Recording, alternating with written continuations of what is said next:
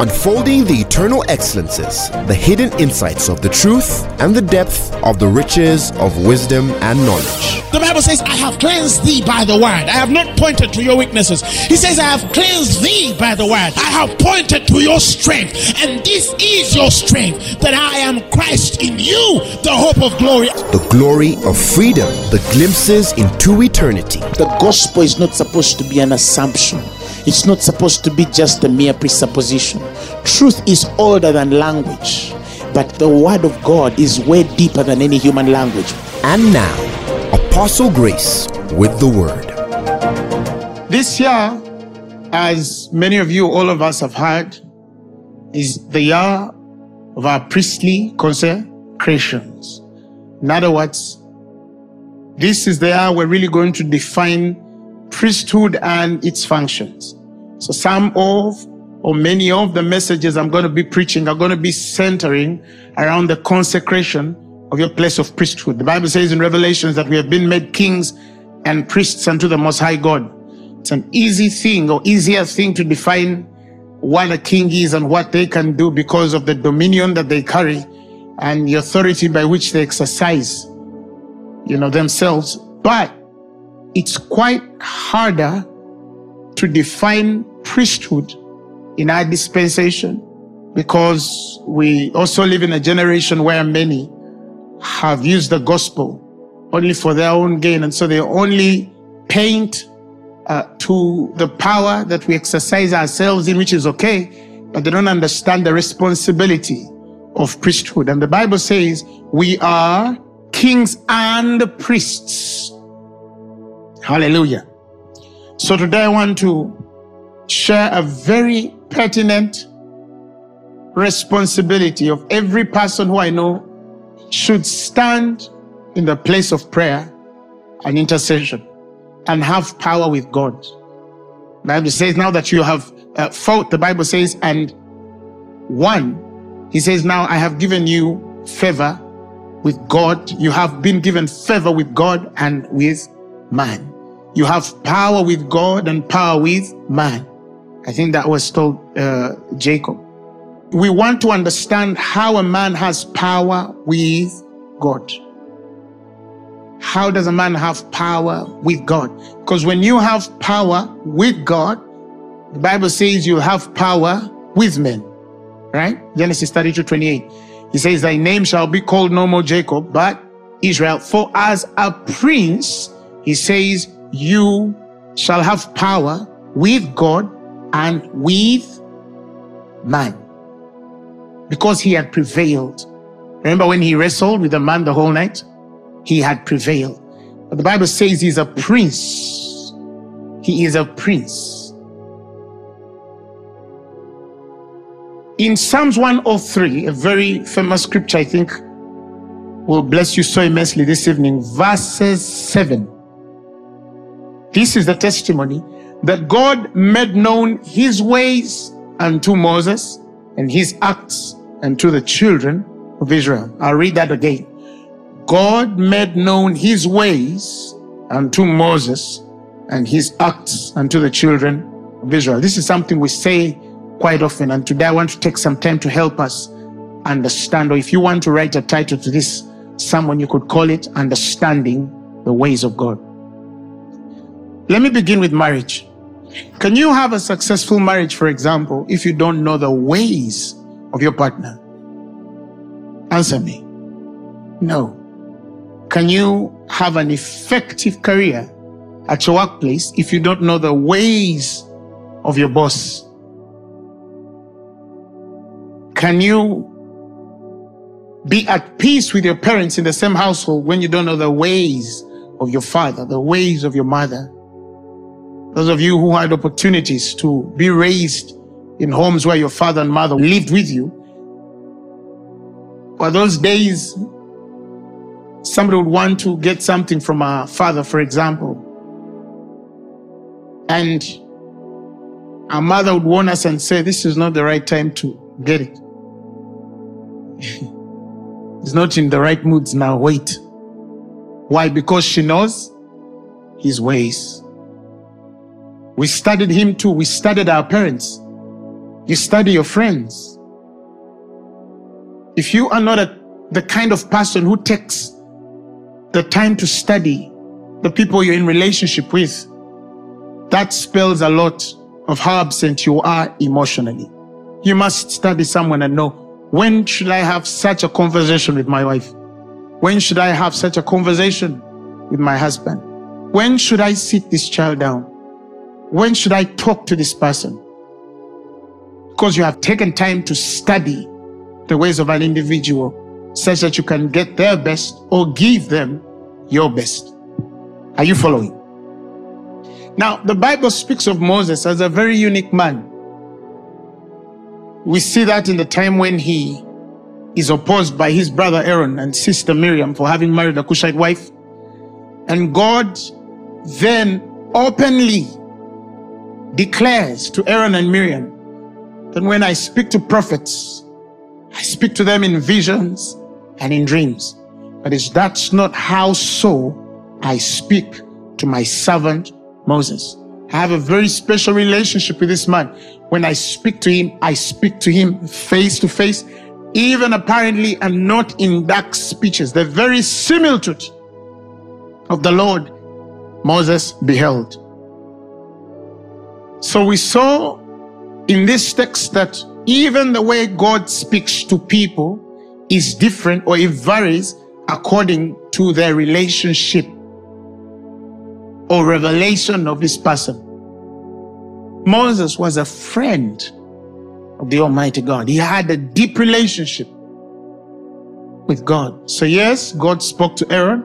Yes, God spoke to Miriam, but the way he spoke to Moses was different. When I read that, I admired that. It caught me in such a unique way. You know, the impressions of Scripture sometimes could come in the understanding of your mind and only in the interpretation of how far you could think. And those imaginations are great because the law of God is served with our mind.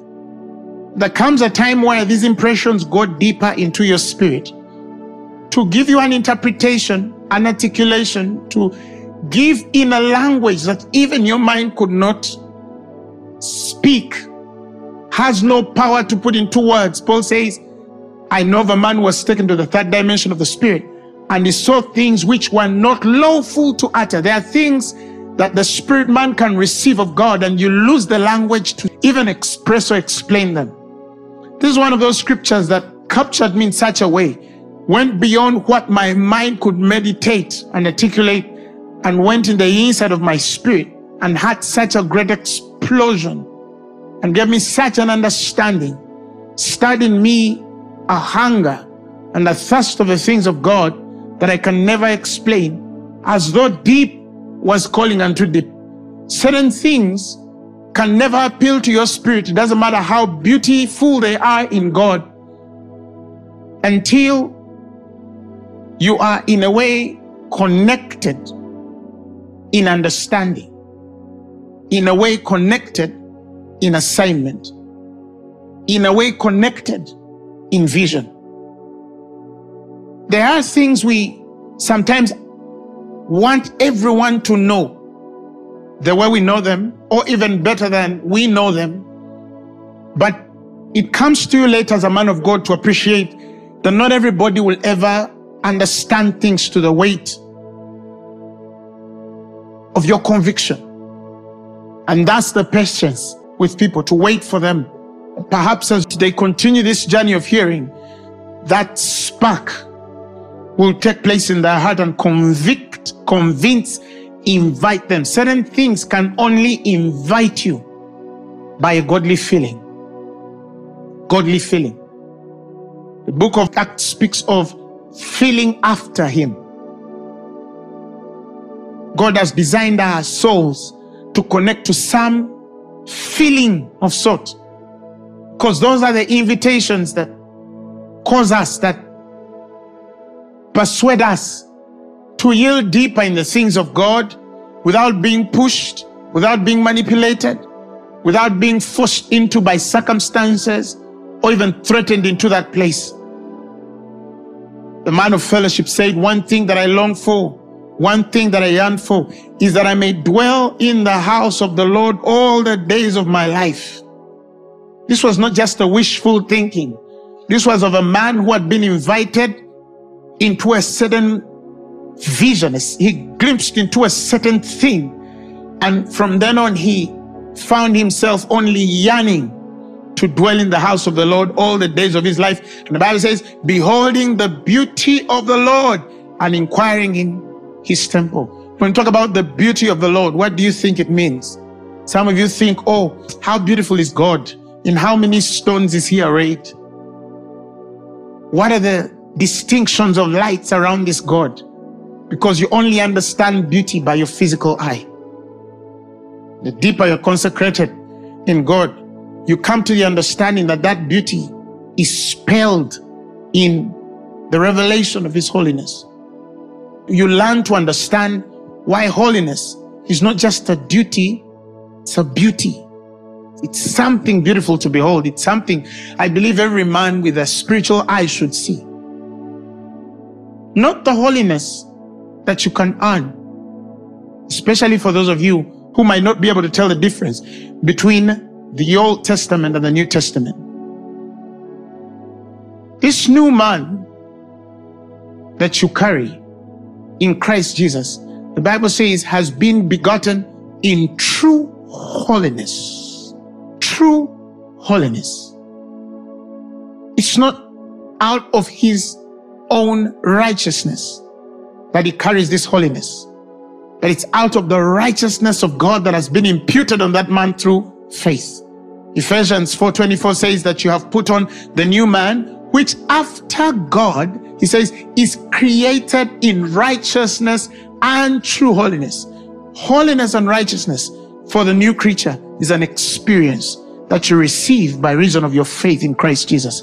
And then the seal of righteousness, the seal of the true holiness that you carry in God starts to express itself in your life by right living. Are you following what I'm saying? You get it first as a clock, and then it expresses itself through you by right living, such that whatever is holy or new is not in your own works, but it's in the finished work of Christ at the cross at Calvary. If you've understood that, say amen.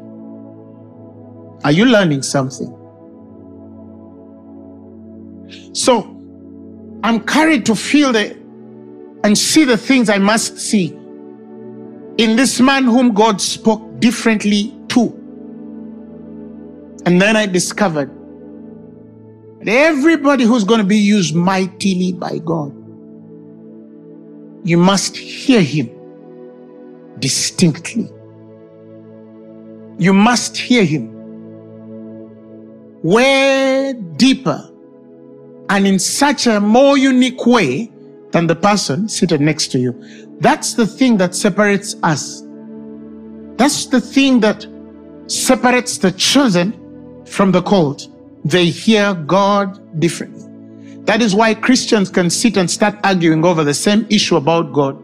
We start finding each other over doctrine. And somebody hears another man and say, no, I don't believe in what this fellow is teaching. Whatever he's teaching is false. But they cannot substantiate it, justify their argument through scripture. And when you get into scripture, you realize they don't even know what they say. The Bible says they desire to be teachers of the law, not knowing what they say, nor from where they are from. They don't even understand that it's beyond simply the ability to identify a text, but to carry the affirmation of that text. The affirmation. You see what Luke is telling Theophilus? That when I understood these things in their very order, I chose to write to thee, O excellent Theophilus, that thou mightst know the certainty of things wherein you've been instructed. That word there, certainty, is the affirmation of things. Everybody can say Jesus heals, but how many people really know what that means? Somebody can say, I'm more than a conqueror, but what does that really mean? The affirmation, the certainty, to know that you know, not because your mind can repeat it, or because you know how to quote it out of the Bible, but because you carry the experience. You have the vision of the Spirit, and the reality is with you. This is the thing that gives the Christian confidence. The Bible says, such confidence have we towards him. Such confidence. It tells you that this must work. And you can believe in your spirit that it will work. You know that you know that you know it must align itself to your declaration. Because you carry the affirmation of things. This is not something you wake up out of the blue and simply create. Because the creative faculty, a fourth dimensional experience in revelational insight. If you don't understand what I'm saying, don't worry, your spirit does. A fourth dimension experience in revelational insight. When you get into the fourth dimension of revelation, you find that it's very possible to create the impossible. God has made us creative beings. That's how we're made. He says, you shall decree a thing and it shall be established. You're a creative force. Tell your neighbor, you are a creative power. Tell him you're a creative being. Hallelujah.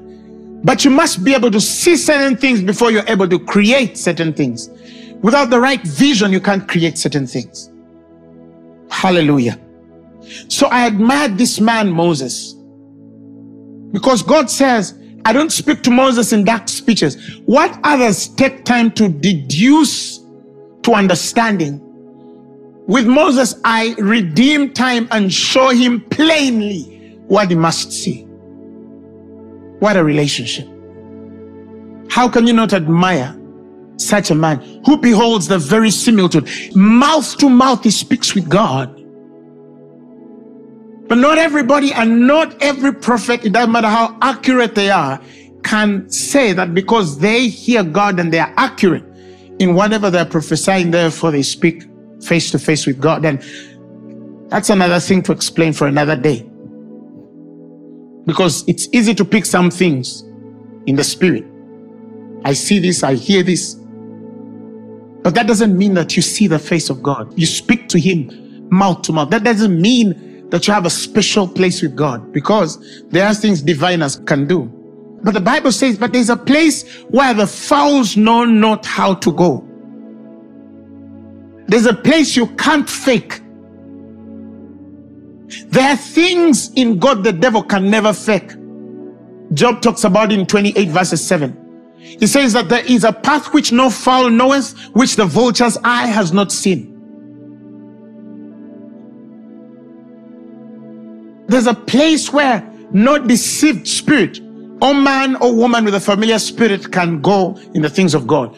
Only them which have been consecrated, dealt with by God, can enter. Hallelujah. And is reserved such things. Paul calls them the unsearchable. They are positional experiences. You must understand how to position yourself in God. And then I read of a man called Enoch. Genesis 5:24. The Bible says he walked with God and he was not, for God took him. And that gripped me as well. That gripped me as well.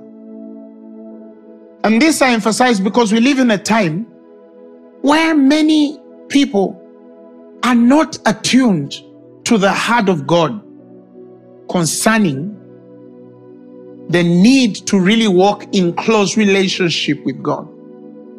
Many people come to church for a job, for a car, for a house, for a husband, for a child because you're barren.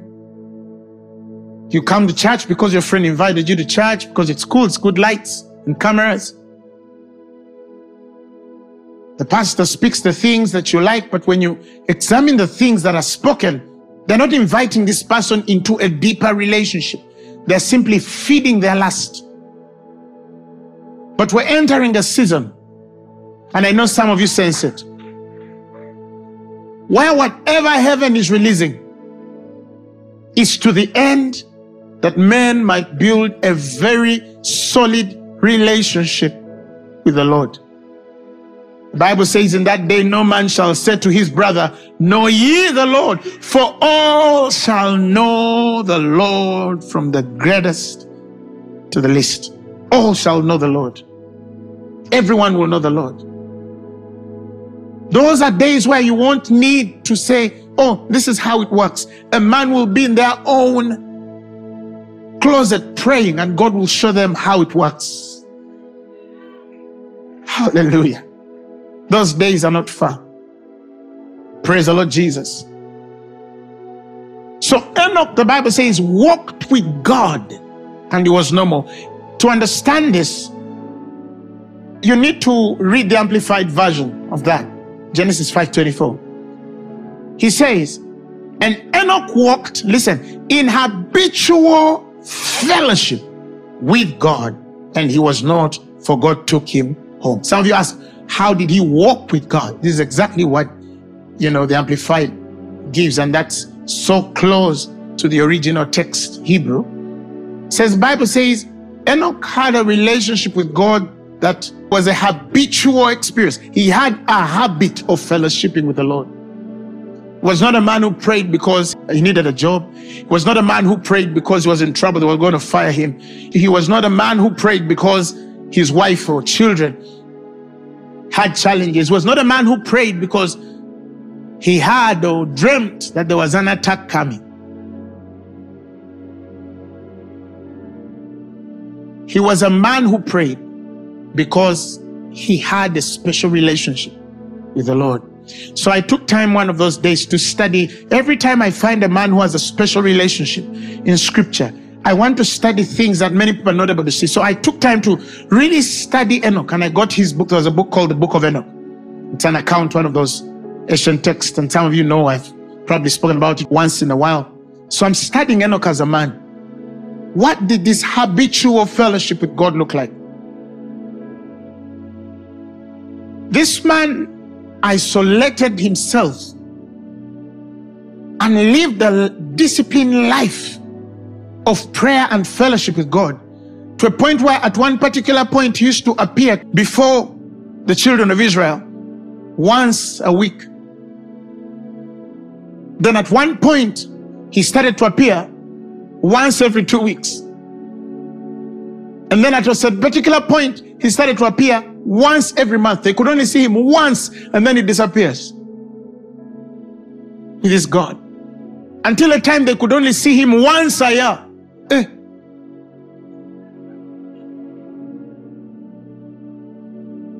But there are two things spoken of about this man that really caught me.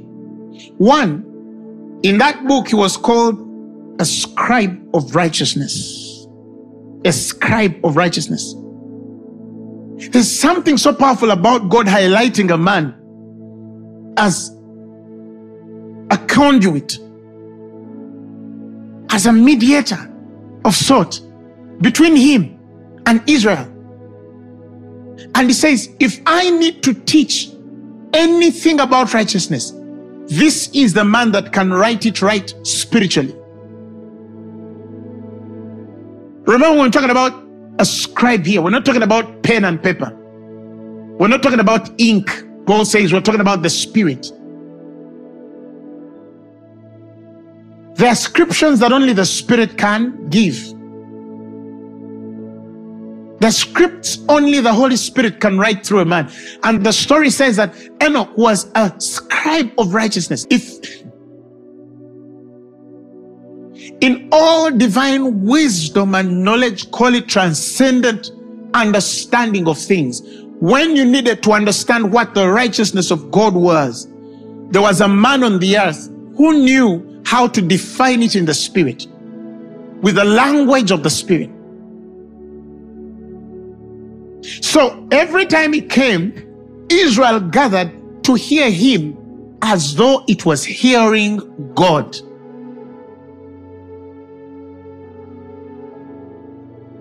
No man, you read the time of Enoch, no man would stand to say, no, I disagree with you. Because the glory and presence that came with the things that man spoke.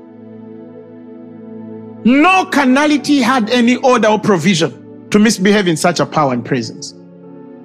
Because the qualification that he carries, the legitimacy of the Spirit, the approval that he has by God to speak, was a place nobody could deny that it was only given by God. But he was also called a heavenly scribe. And if you read that story, you'll see his associations with celestial realms. He speaks of heavenly things in such a detailed way. He tells you the gates of the moon and the gates of the stars and the gates and the portals by which the sun comes, and the elements and how space is. And the guy would speak and you're like, a man in the flesh literally walked with God to a place where he could see all of this. And in the book there, he's called a heavenly scribe. Like he was a person who, when he started speaking about heaven, he had every detail. And not just heaven where God is, the heavenlies, all the dimensions of celestial realms. He saw every reality there. Things the scientists are trying to discover now. These were things that Enoch, by the Spirit, visited. God would carry him and tell him, let me show you how the sun rises, from where it comes from. These are the gates that must be opened for the sun to shine. These are the gates that must be opened spiritually for the moon to come up. These are the gates that must be opened spiritually, or portals, for the stars to align and rise. And each star carries its own name and carries its own significance in the realm of the Spirit. Now, how many of you don't know now? But when Jesus was born, there was a star that represented him, as it has for all kings. And if you carry the kingly grace, there's something up there representing your light. So in reality, Enoch had a judgment concerning men and their destinies in such a unique way, because he saw the stars. And I remember, I'm not going to say this so far, I'm only going to give you as far as some of you are able to take. In my primary consecration should have been about 2013 or so. In the experiences that I had while God was preparing me for the ministry, I remember a place he took us. I shared that story, but I've already shared bits. I've never really, had the time to share it fully, because I don't want people to build doctrines around experiences and lose really the mind and focus of God and his heart. But I remember being elevated above the earth, and I saw men as stars. And I understand how men are aligned according to their stars. I could tell the ranks of the men of the earth. I could tell who was more anointed than who was less anointed, whose star was bright, whose star was dim, and many things would explain why. There are things you could have in just one experience with God, and they would take years to explain, because the reality of those experiences, only your spirit has the ability to fully interpret. Your mind can never explain it fully. And so in part, even when we are preaching the gospel, we are simply taking you line by line, precept upon precept, a little here and a little there, because it's a journey of unveiling something so big that you can't teach, not even in a lifetime. But that when you go to heaven, if Christ is not yet returned, your expressions continue manifesting themselves in the instructions that men ought to receive through your messages when you leave the earth. And then some understand years later. There are things perhaps we're speaking now that our children will understand more than we did our great-grandchildren. And some of us, even though they came, many of you might never receive them as they are supposed to be understood. But oh, how I pray that we get it all. Are you following what I'm saying? So if God is showing Enoch where the stars come from, He's not just talking about physical stars. I believe also extending this man to the vision of understanding how the life of men is. The thing I believe that Solomon was looking for in Ecclesiastes, when he set out his heart to go and seek wisdom on what is good, what the man of this world called good, what mortal man calls good, what was good for the sons of men. This, I believe Solomon was trying to really connect to. What is this thing that men live for under the earth all the days of their lives? What is the meaning of your life? Were you just born, got married, had children, and you're just going to go to heaven with a very, good resume? You have a good CV. You studied in some of the most prestigious schools in the world. Is that all to you, that you are just going to be a successful businessman, that you're going to have these many connections and networks and die a very successful politician because you won the elections, or you're a great musician, or you're a great doctor, or a successful entrepreneur? There has to be more to live for. What is that thing that can never be repeated? Are you following what I'm saying? In the dimension it should, because God has identified beyond your fingerprint. Beyond your fingerprint. Or beyond your face. That thing that will make you different and make life worthwhile. That's the emptiness you find in the hearts of men who go and drink themselves out until tomorrow morning. It's an emptiness there. They're trying to feel something that only God can feel. That is why some of you who used to go to bars and did all these kinds of things, when you joined this kind of ministry, you didn't struggle. You just woke up. And the thing wasn't calling you anymore. Because your spirit was awakened to a reality, a hunger, a thirst of a thing to find yourself. And you ask yourself, there was a time these cravings were so much and I didn't even know how. But I look at somebody drinking and nothing invites me. Because God has killed that part. You're drawing closer and closer of defining your purpose on the earth. And I pray for you that you never leave this earth without fulfilling the reason why you came. Why are you alive? Why weren't you aborted? Why didn't you die in the war? Why didn't that accident kill you? Why didn't COVID choke you? Why are you still walking the surface of this earth? There must be a purpose. There must be a purpose. Hallelujah. Are you learning something? So I think, yeah, God, you use these men. Moses, I have heard. Enoch, I have heard. All these kinds of things. And,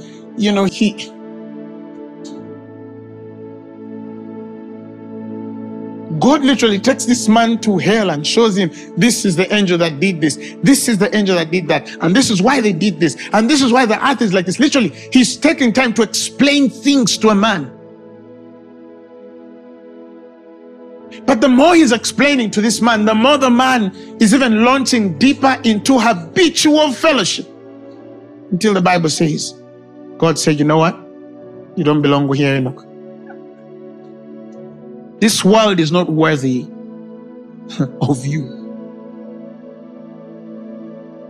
The Bible says, of whom the world was not worthy. The world looked like, Enoch, you don't belong here. This is a very small thing. Come and I take you somewhere bigger. The Bible says God took him. God took him. Some of you fear to die because yours is death. But Enoch never saw death. He couldn't see death. A man can literally walk with God until death has no place in him. Until death has no sting. So it's possible for a man to go to heaven without dying. Enoch, the Bible says he walked in habitual fellowship with God. So there are three things I felt in my spirit to live with you in understanding Because these things that I'm going to show you are things, if you understand and the Lord helps you press together, churn into butter, you'll understand the ways of God. Number one, the state of your heart. It's very important. The state of your heart.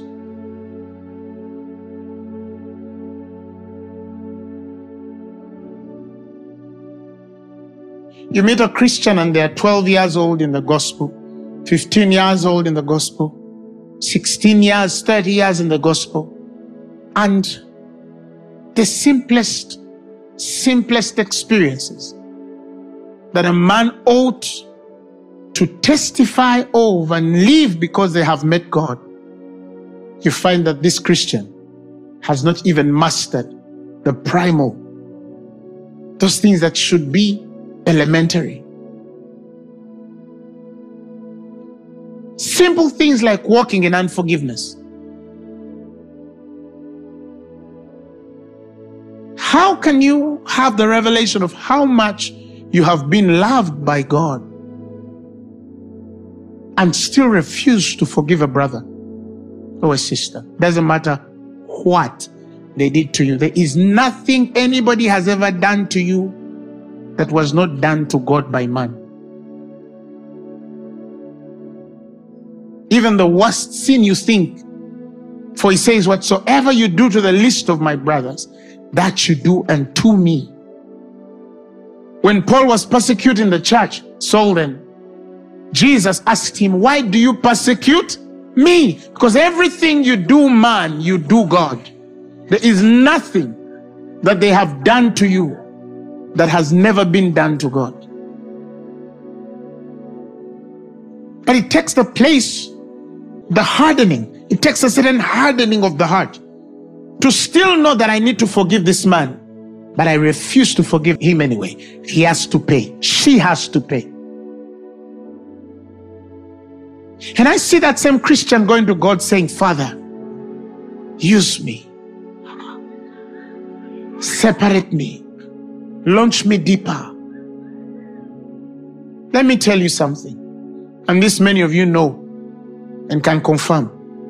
We have many Christians who are really bad people here in the heart, who are really wicked. And there's nothing they cannot do. Nothing. It's the state of their heart. But show me a man or woman who is like that, and I'll tell you a man who, I don't care whatever law they try to engage in the spirit, they can never connect to God's best until they fix the place of their heart. Proverbs 23:26. My son, give me thine heart.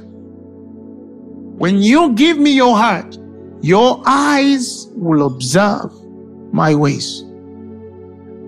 Give me, yield it over until everything that beats in your heart is not yours.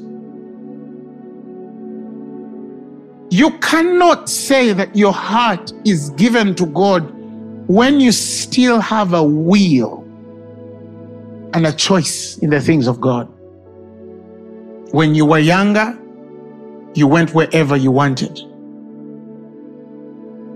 You chose the liberties to express yourself. The Bible says, but when you shall be old, you shall stretch forth your hands, and another man shall guard thee and carry thee whither thou wouldest not. Take you places where you don't want to go. I don't want to release this person, but my heart is for God. I've been so loved by God and forgiven that I find that I must extend it to this person. In this instance, because of the consecration that I have, the place where my heart has been yielded to God, in this situation, I must do good. If your heart is not given to God, you cannot serve God. You cannot serve God. Or if you do, you can only serve under some sort of manipulative order, not as you ought. You can't submit to an anointing when you've not given your heart to God. You can't. Come at 2 and do this. Wake up at 3 a.m. and do this. And I tell you, I don't know any man or woman mightily used by God and have not been tested in these things. That is why even when we are laying hands on people, you have known me, if you've walked with me these many years, there are very few people I've put on this altar and said, I'm laying hands on you. Not because I don't honor anointings, but I know what it takes to prove a man. And the way people see is not the way God sees. Because even we don't choose men. It's not in our choice to do. It's not in our convenience to do. It's in the conveniences and the choice of God. Are you following what I'm saying? But there are people I wish I could help understand that I see you're praying, but your heart is not with God. I see you're fasting, but your heart is not with God. I see you're giving, great, but your heart is not with God. I see you're serving in the rain, but your heart is not with God. Because it's possible to worship God with your lips, but your heart is far. It's unchanged. He says, out of your heart shall flow the issues of life. He says, guard your heart, for out of it are the issues of life. Issues of life. The Hebrew word there for issues is the boundaries of life. In other words, this thing you got will define the boundaries of your life, the boundaries of your influence in life. How far you'll influence in life according to the assignment or calling that God has placed on you. Every time you see ministries grow, it's always in the consecration of the man's heart. As a pastor, there are things God can never entrust you with until your heart is fully with Him. God knows our hearts. He that searches the hearts knows the mind of God. He knows the mind of God. He knows what God thinks, and so He searches the hearts. He searches all things. He knows your heart. Are you following what I'm saying? He searches the deep things of God. He searches you. And He says, no, not yet. She's not yet ready for this. He's not yet ready for this. This is too profound for him.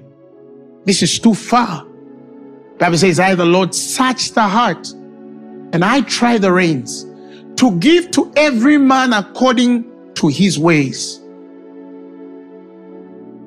To give you according to your ways. When you understand this thing, you'll never sit down to speak evil about any man. When you have understood that the only way up is a qualification against the state of your heart. You can compete and badmouth another man of God. You know, we have ministers in the world who think that you can only ascend in the things of the spirit or carry advantage by badmouthing another man, blackmailing and speaking evil about another. No man has ever qualified that far to elevation by God, and you're not going to be the first, because God does not elevate by putting another down. He elevates by consecrating your heart to know His will. And once you know His will, He says, now I can trust her with more. That's just how God works. That's just how God works. You find yourself in a conversation gossiping about a sister, a brother. And the Bible says, but you could have gone to this sister to talk to them. Why did you go to 2, 3, 4, 5 people when the Bible says if a brother wrongs you, you go to them? This is God proving your heart. That is why when you want to know a man who has a heart after God, they are quick to repent. They are quick to repent. And they mean their repentance. They are quick to repent. And they are very careful to err. And that is why even in expressing themselves, even in the things heaven might have affirmed, because they understand they're in the flesh, they'll err on the side of caution and say, Father, I'm not sure I know it all. If I got it wrong, I repent. Because they are cautious, they might be wrong, and they know the cost of what that does on their lives. But somebody is confident in folly. Somebody is confident in hypocrisy. Somebody is confident in their own deception. But no law scripturally can actually affirm what they're trying to say. And I see them every day. I see them every day.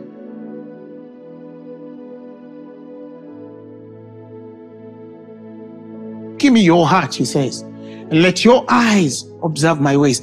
The moment I know that I have you, you're yielded over to me, and I'm sure you're mine, I'll open my ways to you. He made known his ways to Moses and his actions to the children of Israel. Israel knew what God does. Moses knew how God does it. Let me say it again. Israel knew what God does. Moses knew how God does it. It's like in this place of demonstrating power. In my primary years of demonstrating power, I met very anointed people who connected to the anointings then of the men which were graced, because there are people whose spirits know how to receive graces.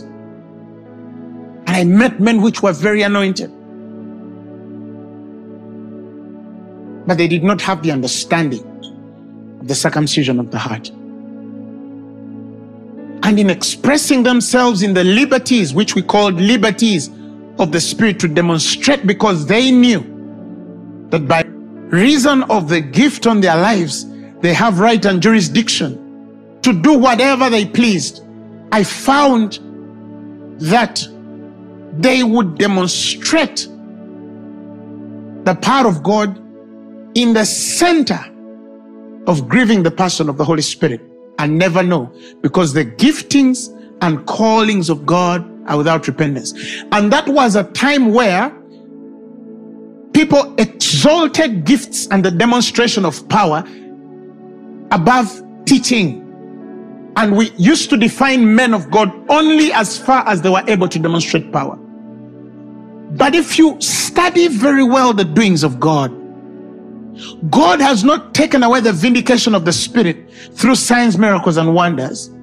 But it's almost as though he has deliberately started to build a very clear chasm, a clear distinction between those who only understand the giftings and those who understand his heart. And I see that it's as though heaven every other day is pouring some special grace on the men and women who are investing themselves to know God deeply. There was a time somebody would say, if you want people to hear you, you have to act a certain way. They taught theatrics, but they were simply turning stones into bread. The very first temptation the devil had with Jesus Christ: turn these stones into bread. Express yourself. Show off. I remember one day I'm in a meeting with a dear man of God, and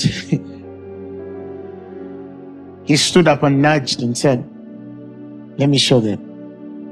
Let me show them. As though to say, I'm going to show off power.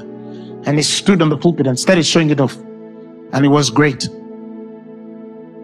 The Lord told me, these things, my son, never do. Never do. Never do. Never stand on the altar simply to show off that you can demonstrate power. When I did in my immaturity, he showed me the foolishness. He was gracious enough to show me how foolish it was, because heaven just doesn't want to show off a miracle. It wants to help a sick woman. It wants to help a sick man. God wants to deliver a breaking family. God just doesn't want to show off. God is so content to show off. The heart of God bears no insecurities. There are no marks of insecurity as of to prove himself that he is God. Because he needs no approval. He is God. He doesn't struggle with insecurity. And I realized it was the insecurities that forced us to express ourselves that way. We started boiling over, unstable as waters. Spoken of Reuben. We started seeking vindications, but not in the way of truth, but our own carnality, to introduce and announce ourselves in places where God only could announce. But I learned that early.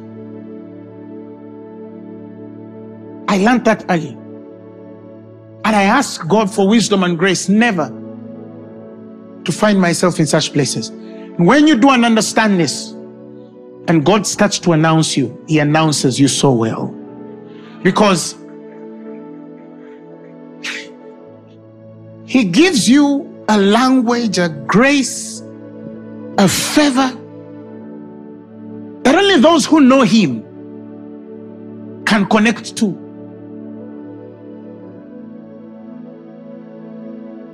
This is the season. Many of you must examine yourselves, because this is something I've spoken times without number. But I'm praying for you that this be the season that many of you examine your hearts with God. Because I know very many great ministers whose hearts are not with God. And it's evident with their fruit. 2, the humility of spirit. I'm not talking about the outward temperament. I'm talking about God humbling you. That place of humility is a place where God himself breaks you. It's not a place where you are sent to break yourself. It's not your participation. It's his dealing. And I've realized that kind of humility comes through experiences with God. It doesn't come by saying, I'm going to be humble. That's acting. It comes as you continue to habitually relate with God, and then he breaks you. He truly shows you real rank, your place, your true state in the spirit. Because I know how many people in this world walk delusional of their true positioning in the spirit. And I think maybe the titles give us some positions that shouldn't carry me. You know, the few things, the few glories that surround our applying ourselves to the laws of this world. That generic grace, that sun and rain he gives to the wicked and evil and the righteous as well.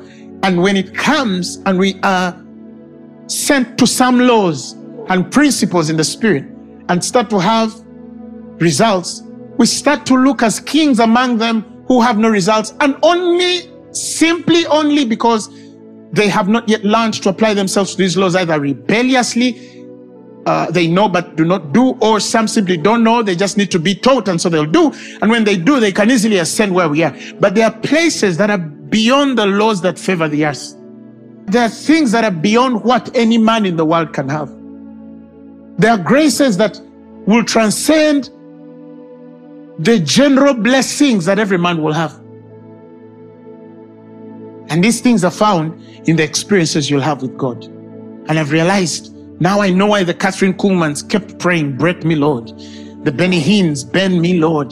The Smith Wigglesworths, kill me, Lord. It's the same language they were trying to give. But they were saying, God has to break you to a certain place where when you come back on your feet, not only will you have a certain fear of him, the Bible says, humility is the fear of God. Humility is the fear of God. You will not only have a certain reverence for him, but you'll have a certain reverence for man. The Bible says in Numbers 12:3, now the man Moses was very meek above all men which were upon the face of the earth. Now you see that the very man which is accounted of to be very meek is the very man who sees God differently. He's the very man to whom God reveals his ways. Somebody say, God, humble me through your experiences. Say it again. Say, God, humble me through your experiences. Yes. You cannot say, I'm going to be humble. No. But you can ask for an experience that can actually break you. Because some of you are inflated by color, you're inflated by tribe, you're inflated by your degree, you're inflated by, your status in society, you are inflated by maybe the gift of God on your life, you're inflated by many things. But when you get to a point where nothing can inflate you, you'll understand why the Bible says, if any of you desires to be greatest among you, let him be the servant of all. If any of you want to be chief, the Bible says, let him be least of all. This is not the equation in the church today. The equation in the church today is putting those we assume to be greatest in such a place that quite conflicts with the laws that God has set and his ways.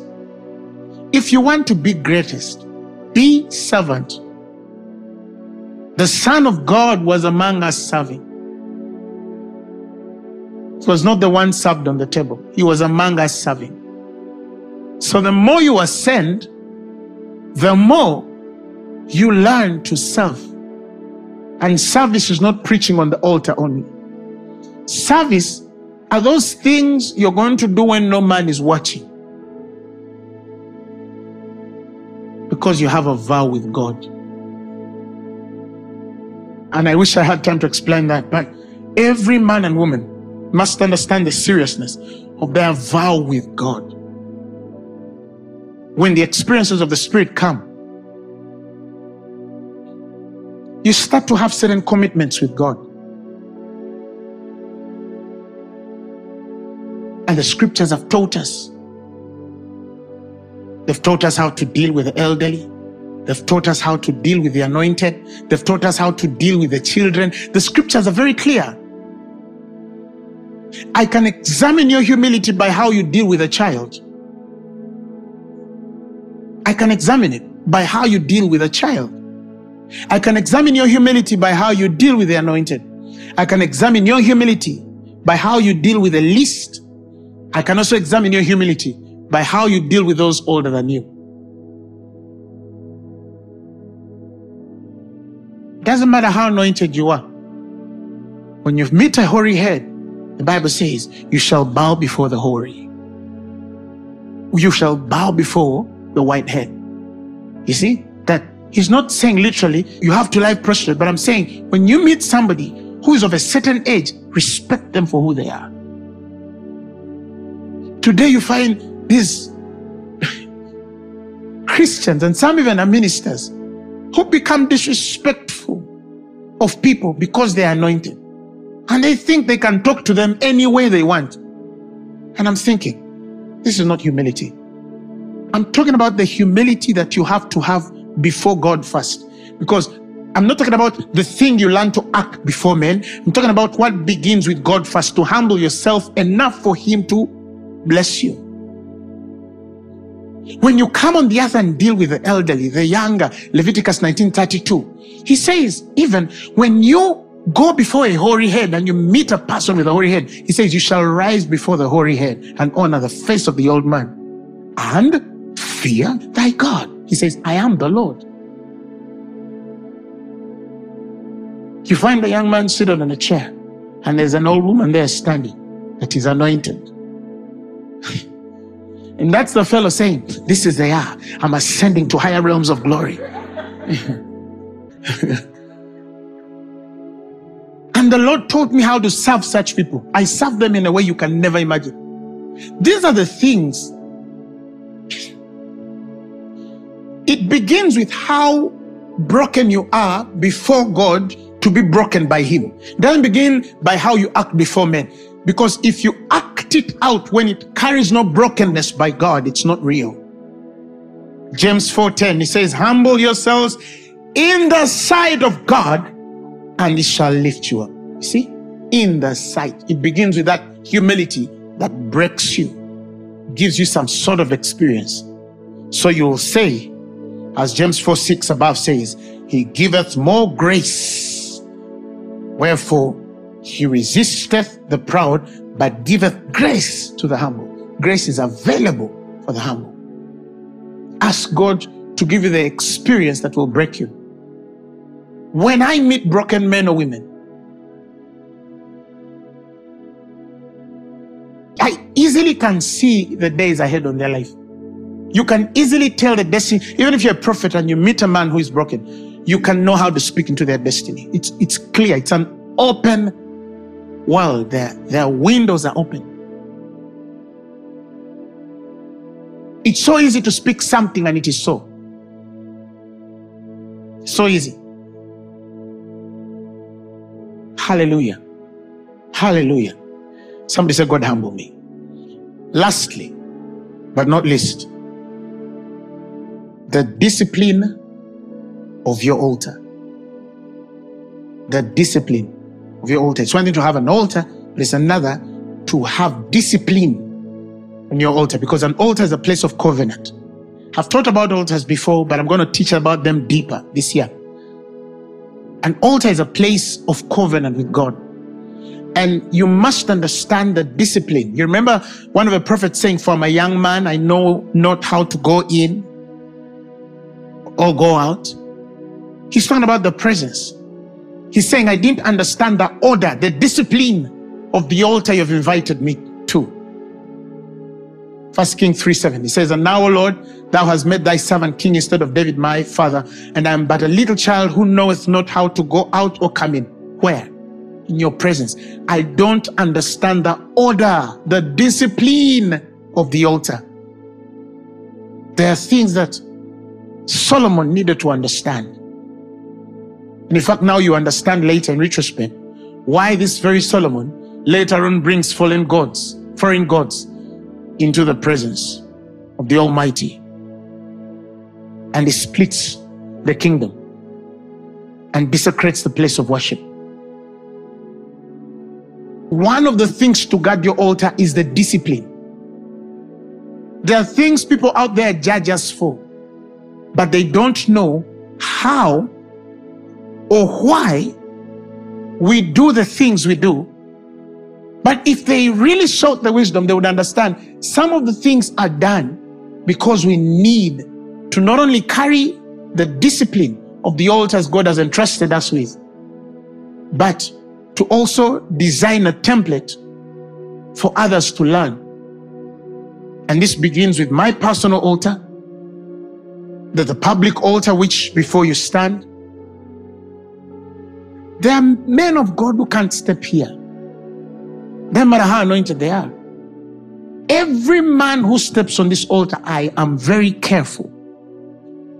You know, I have found something that later came in the 1790s, 80s in the Pentecostal movement, when the gospel started to become an enterprise. And especially from the United States, it became a transactional thing. As of to want to bring everybody in the body of Christ, many of them desecrated and abused, corrupted and diluted what was on the altars, because they put men which were not worthy or even qualified. Gifted, yes, but not ranked enough to speak where some of these men were speaking. And some of them, it's because they were running enterprises that heaven had not designed to be run that way, or even some didn't even seek the mind of God in running these enterprises. They simply came with a zeal and built these altars. So somebody has to do a lunch hour, but God told him to. All right? But then they get overwhelmed and they need people to help fill those out, because they're preaching every day. They're running out, they're burning out. No, I need some people. Who is coming in? Some new guy from Congo, let him come. Some new guy from Saudi Arabia, let him come. Some new guy from Ghana, let him come. A new guy from Benin. He's a good pastor. Is he good? Yeah. You've not even examined him. You've not proved his ministry. You put him on the altar. You defile it. You ask, why isn't my ministry moving? Something was done to that altar. It is like this personal space of yours. Not everybody should teach you. Like not everybody should stand on your altar as a pastor. Not every YouTube preacher should teach you. Some of you don't even have that wisdom yet. Everything that agrees with you, Like some of our people, because everybody was speaking the language they understood, they thought that that was the establishment or defining of truth as God knew it. And God, far from that. Because it's not what the man says, but it's where the man speaks from. Did you get it? It's not what the man says, but from where the man speaks from. Otherwise, then, when the devil comes as an angel of light, you'll receive him. Because when you see light, you think that all that is light is God.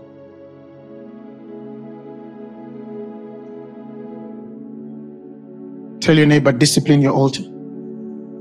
It begins with number one, learning to rule your spirit. Self-control. Proverbs 25:28, he that has no rule over his own spirit is like a city that is broken down and without walls. That means you carry no protection. And if you carry no protection, you're susceptible to attacks on every side. And then you're fighting wars. They begin in your mind. In the place of confusion, they enter your heart.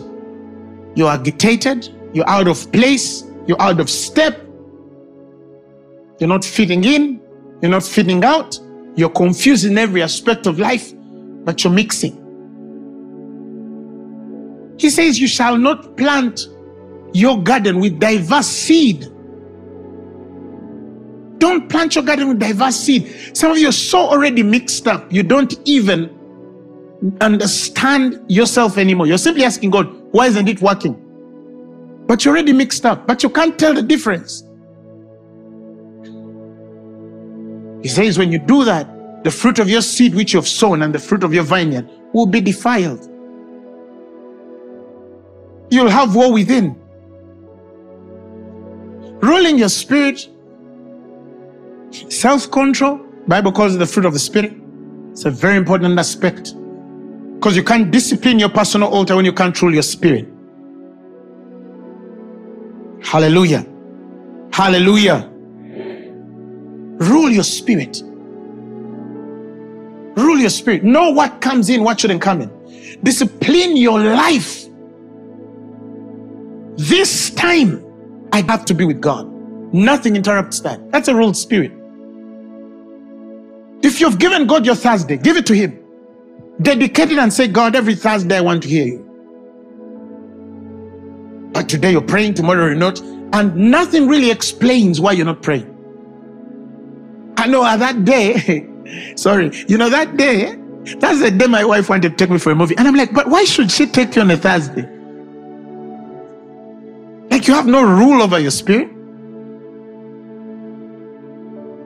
I should have been praying, but the time I used to use for praying is the time now, I got a job and the job took my time of prayer.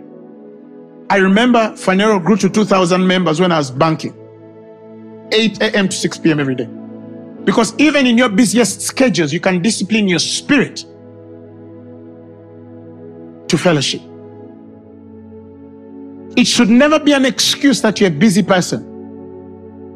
Yes, I was banking, but my spirit was praying the whole day. So these guys used to ask themselves, why you just sit in the car in the evening, go on a meeting and the power of God is flowing. Why? Because I have attuned my spirit, I've disciplined it to pray even when no man can tell I'm praying. My inner man groans way differently from what you'll see outside. I could sit with you right now and I'm praying. And I'm praying. I learned the art of waking my spirit up. My spirit is awake 24/7. My spirit doesn't sleep. Even in my night of sleep, physical, my spirit man is praying. There are even times I've woken up speaking in tongues. Because your spirit is ruled. Otherwise, then an enemy will find you asleep and sow what? Tares among the wheat. You see what I'm saying? Fervent in the spirit. Fervent in the spirit. The Bible calls it. Fervent in the spirit. Fervent in the spirit. Serving the Lord Jesus. You see? It's a qualification of service. Because if you're fervent in the spirit, You can do a miracle anytime. The lady who gave you a testimony. I was just walking around in my house. And she called me. I said, heal. And that's it. No drama, no nothing. You don't need to add. It was seconds.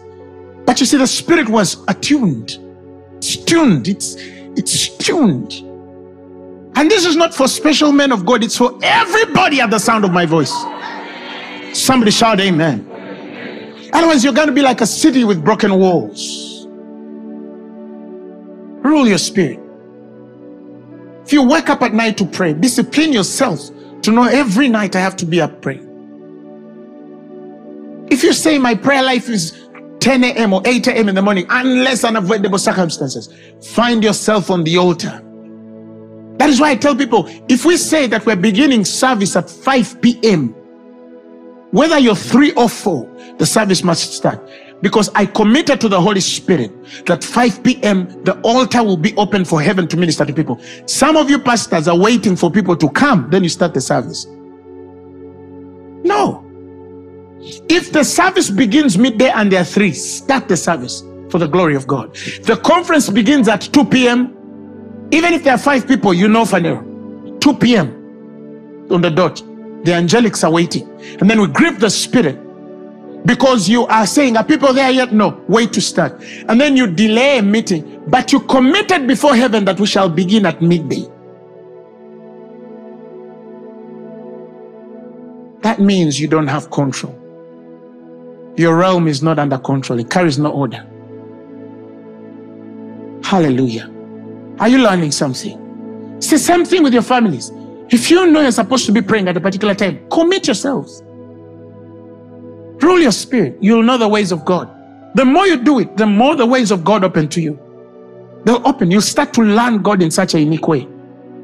And He will do things simply to show you, I've done this because you honored this time. I've done this because you honored this principle.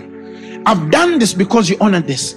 That is why there are people who have such unique results. I remember in my primary consecrations, it was 6 to 8 hours almost every day.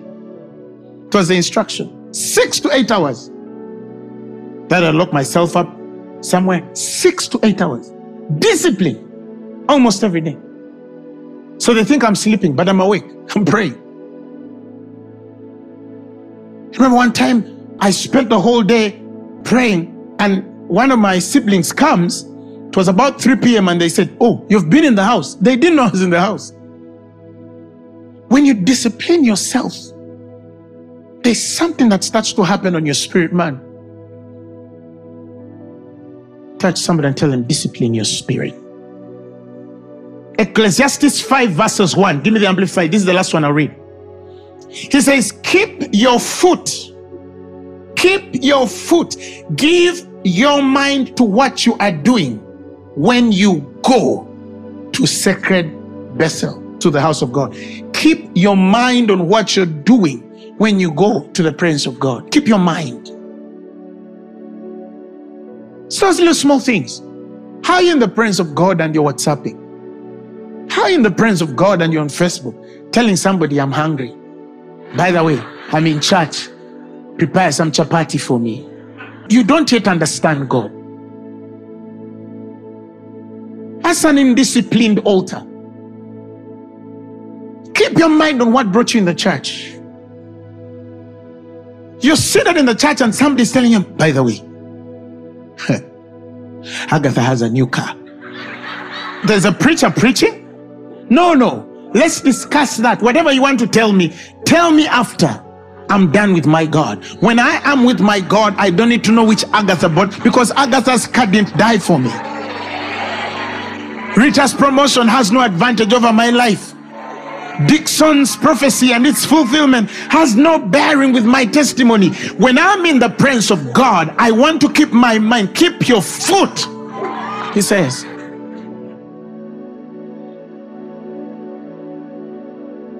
Have you been in churches where people are murmuring and you have to stop them? The problem is with minister, because you've not disciplined your altar. You can't be in Phaneroo and people are just no. Many of the people seated next to you, either your neighbor is talking, but the person on the left is not. Because this altar has been disciplined that way. That's how we understand life. Because if I can't quiet a public altar, how can I tell you that I can quiet a private altar? A person who can talk in the presence of God does not have a quiet spirit. Look for my sermon called Quieting Your Spirit. Listen to it. Because some of you are not tamed to that discipline. Be still and know. The knowledge of my person comes when you learn to be still. Be still. And then you will know me. You will know my ways. Give me the attention I need. When you're in the presence, tell somebody in humility, brother, we're in the presence. We'll discuss this later. We're in the presence. But you're in the church. In the middle of the sermon, you look beautiful.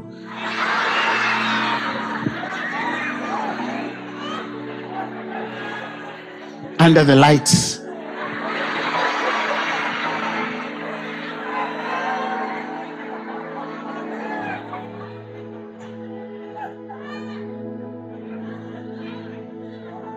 If he says it to you, just turn to him and tell him, God have mercy on me.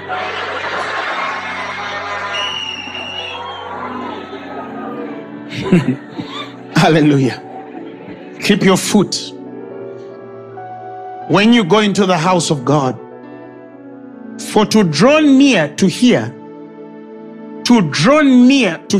this is the ascendance of your spirit, to connect what God is saying, to hear and obey is better than to give the sacrifice of fools, carelessly, irreverently, too ignorant to know that they are doing evil. Verse 2, he says, be not rash with your mouth. When you get into the things of God, even when you enter the presence of God, don't be too quick to speak. Let not your heart be hasty to utter a word before God. For God is in heaven, you are on the earth, therefore let your words be few. That means when you're in the deepest presence of God, mark how much or what you speak. Because God draws you to minister to you. He has more to give you than what you want to give him. That's what Mary discovered and Martha missed. Martha was talking where the master was talking. Discipline your altar. If it's time for prayer, pray. You're in church, you're praying, but you're with the baby. Amen. Come on. No.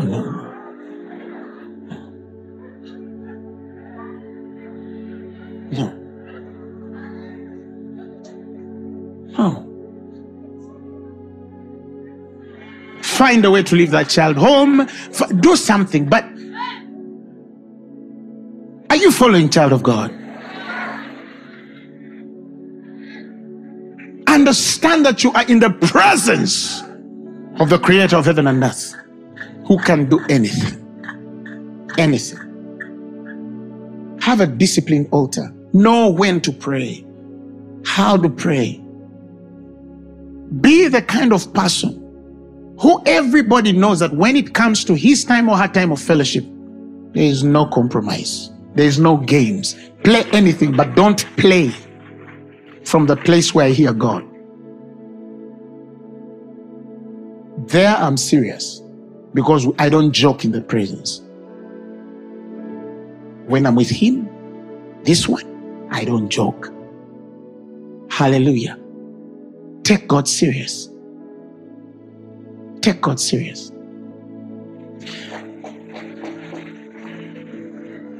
Don't forget the three things. Discipline your altar. Walk in the humility of the Spirit. And give God your heart. As we seek your face, may we know your heart. Speak in other tongues. Feel your presence acceptance as we seek your face. Move among us now. Come reveal your heart. Show your presence, acceptance, move among us now. At your feet we fall, sovereign God. We cry holy. Come on, pray in other tongues. At your feet before. Heavenly Father, we have received your word today. And I pray for every man and woman at the sound of my voice, including myself. Help us. Help us. Launch us deeper. Let us understand your ways that will reveal you to the world that is lost and hurting. I thank you because you help us to discipline our spirits. You help us to walk in the humility of spirit. And if there are any of us which have parts in us that are not yet surrendered, Lord, we surrender to you. We give our hearts wholly to you.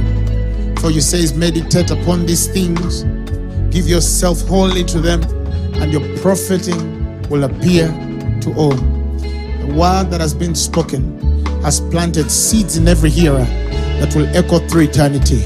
In Jesus' name, give him a mighty and clap of praise. Come on. Thank God.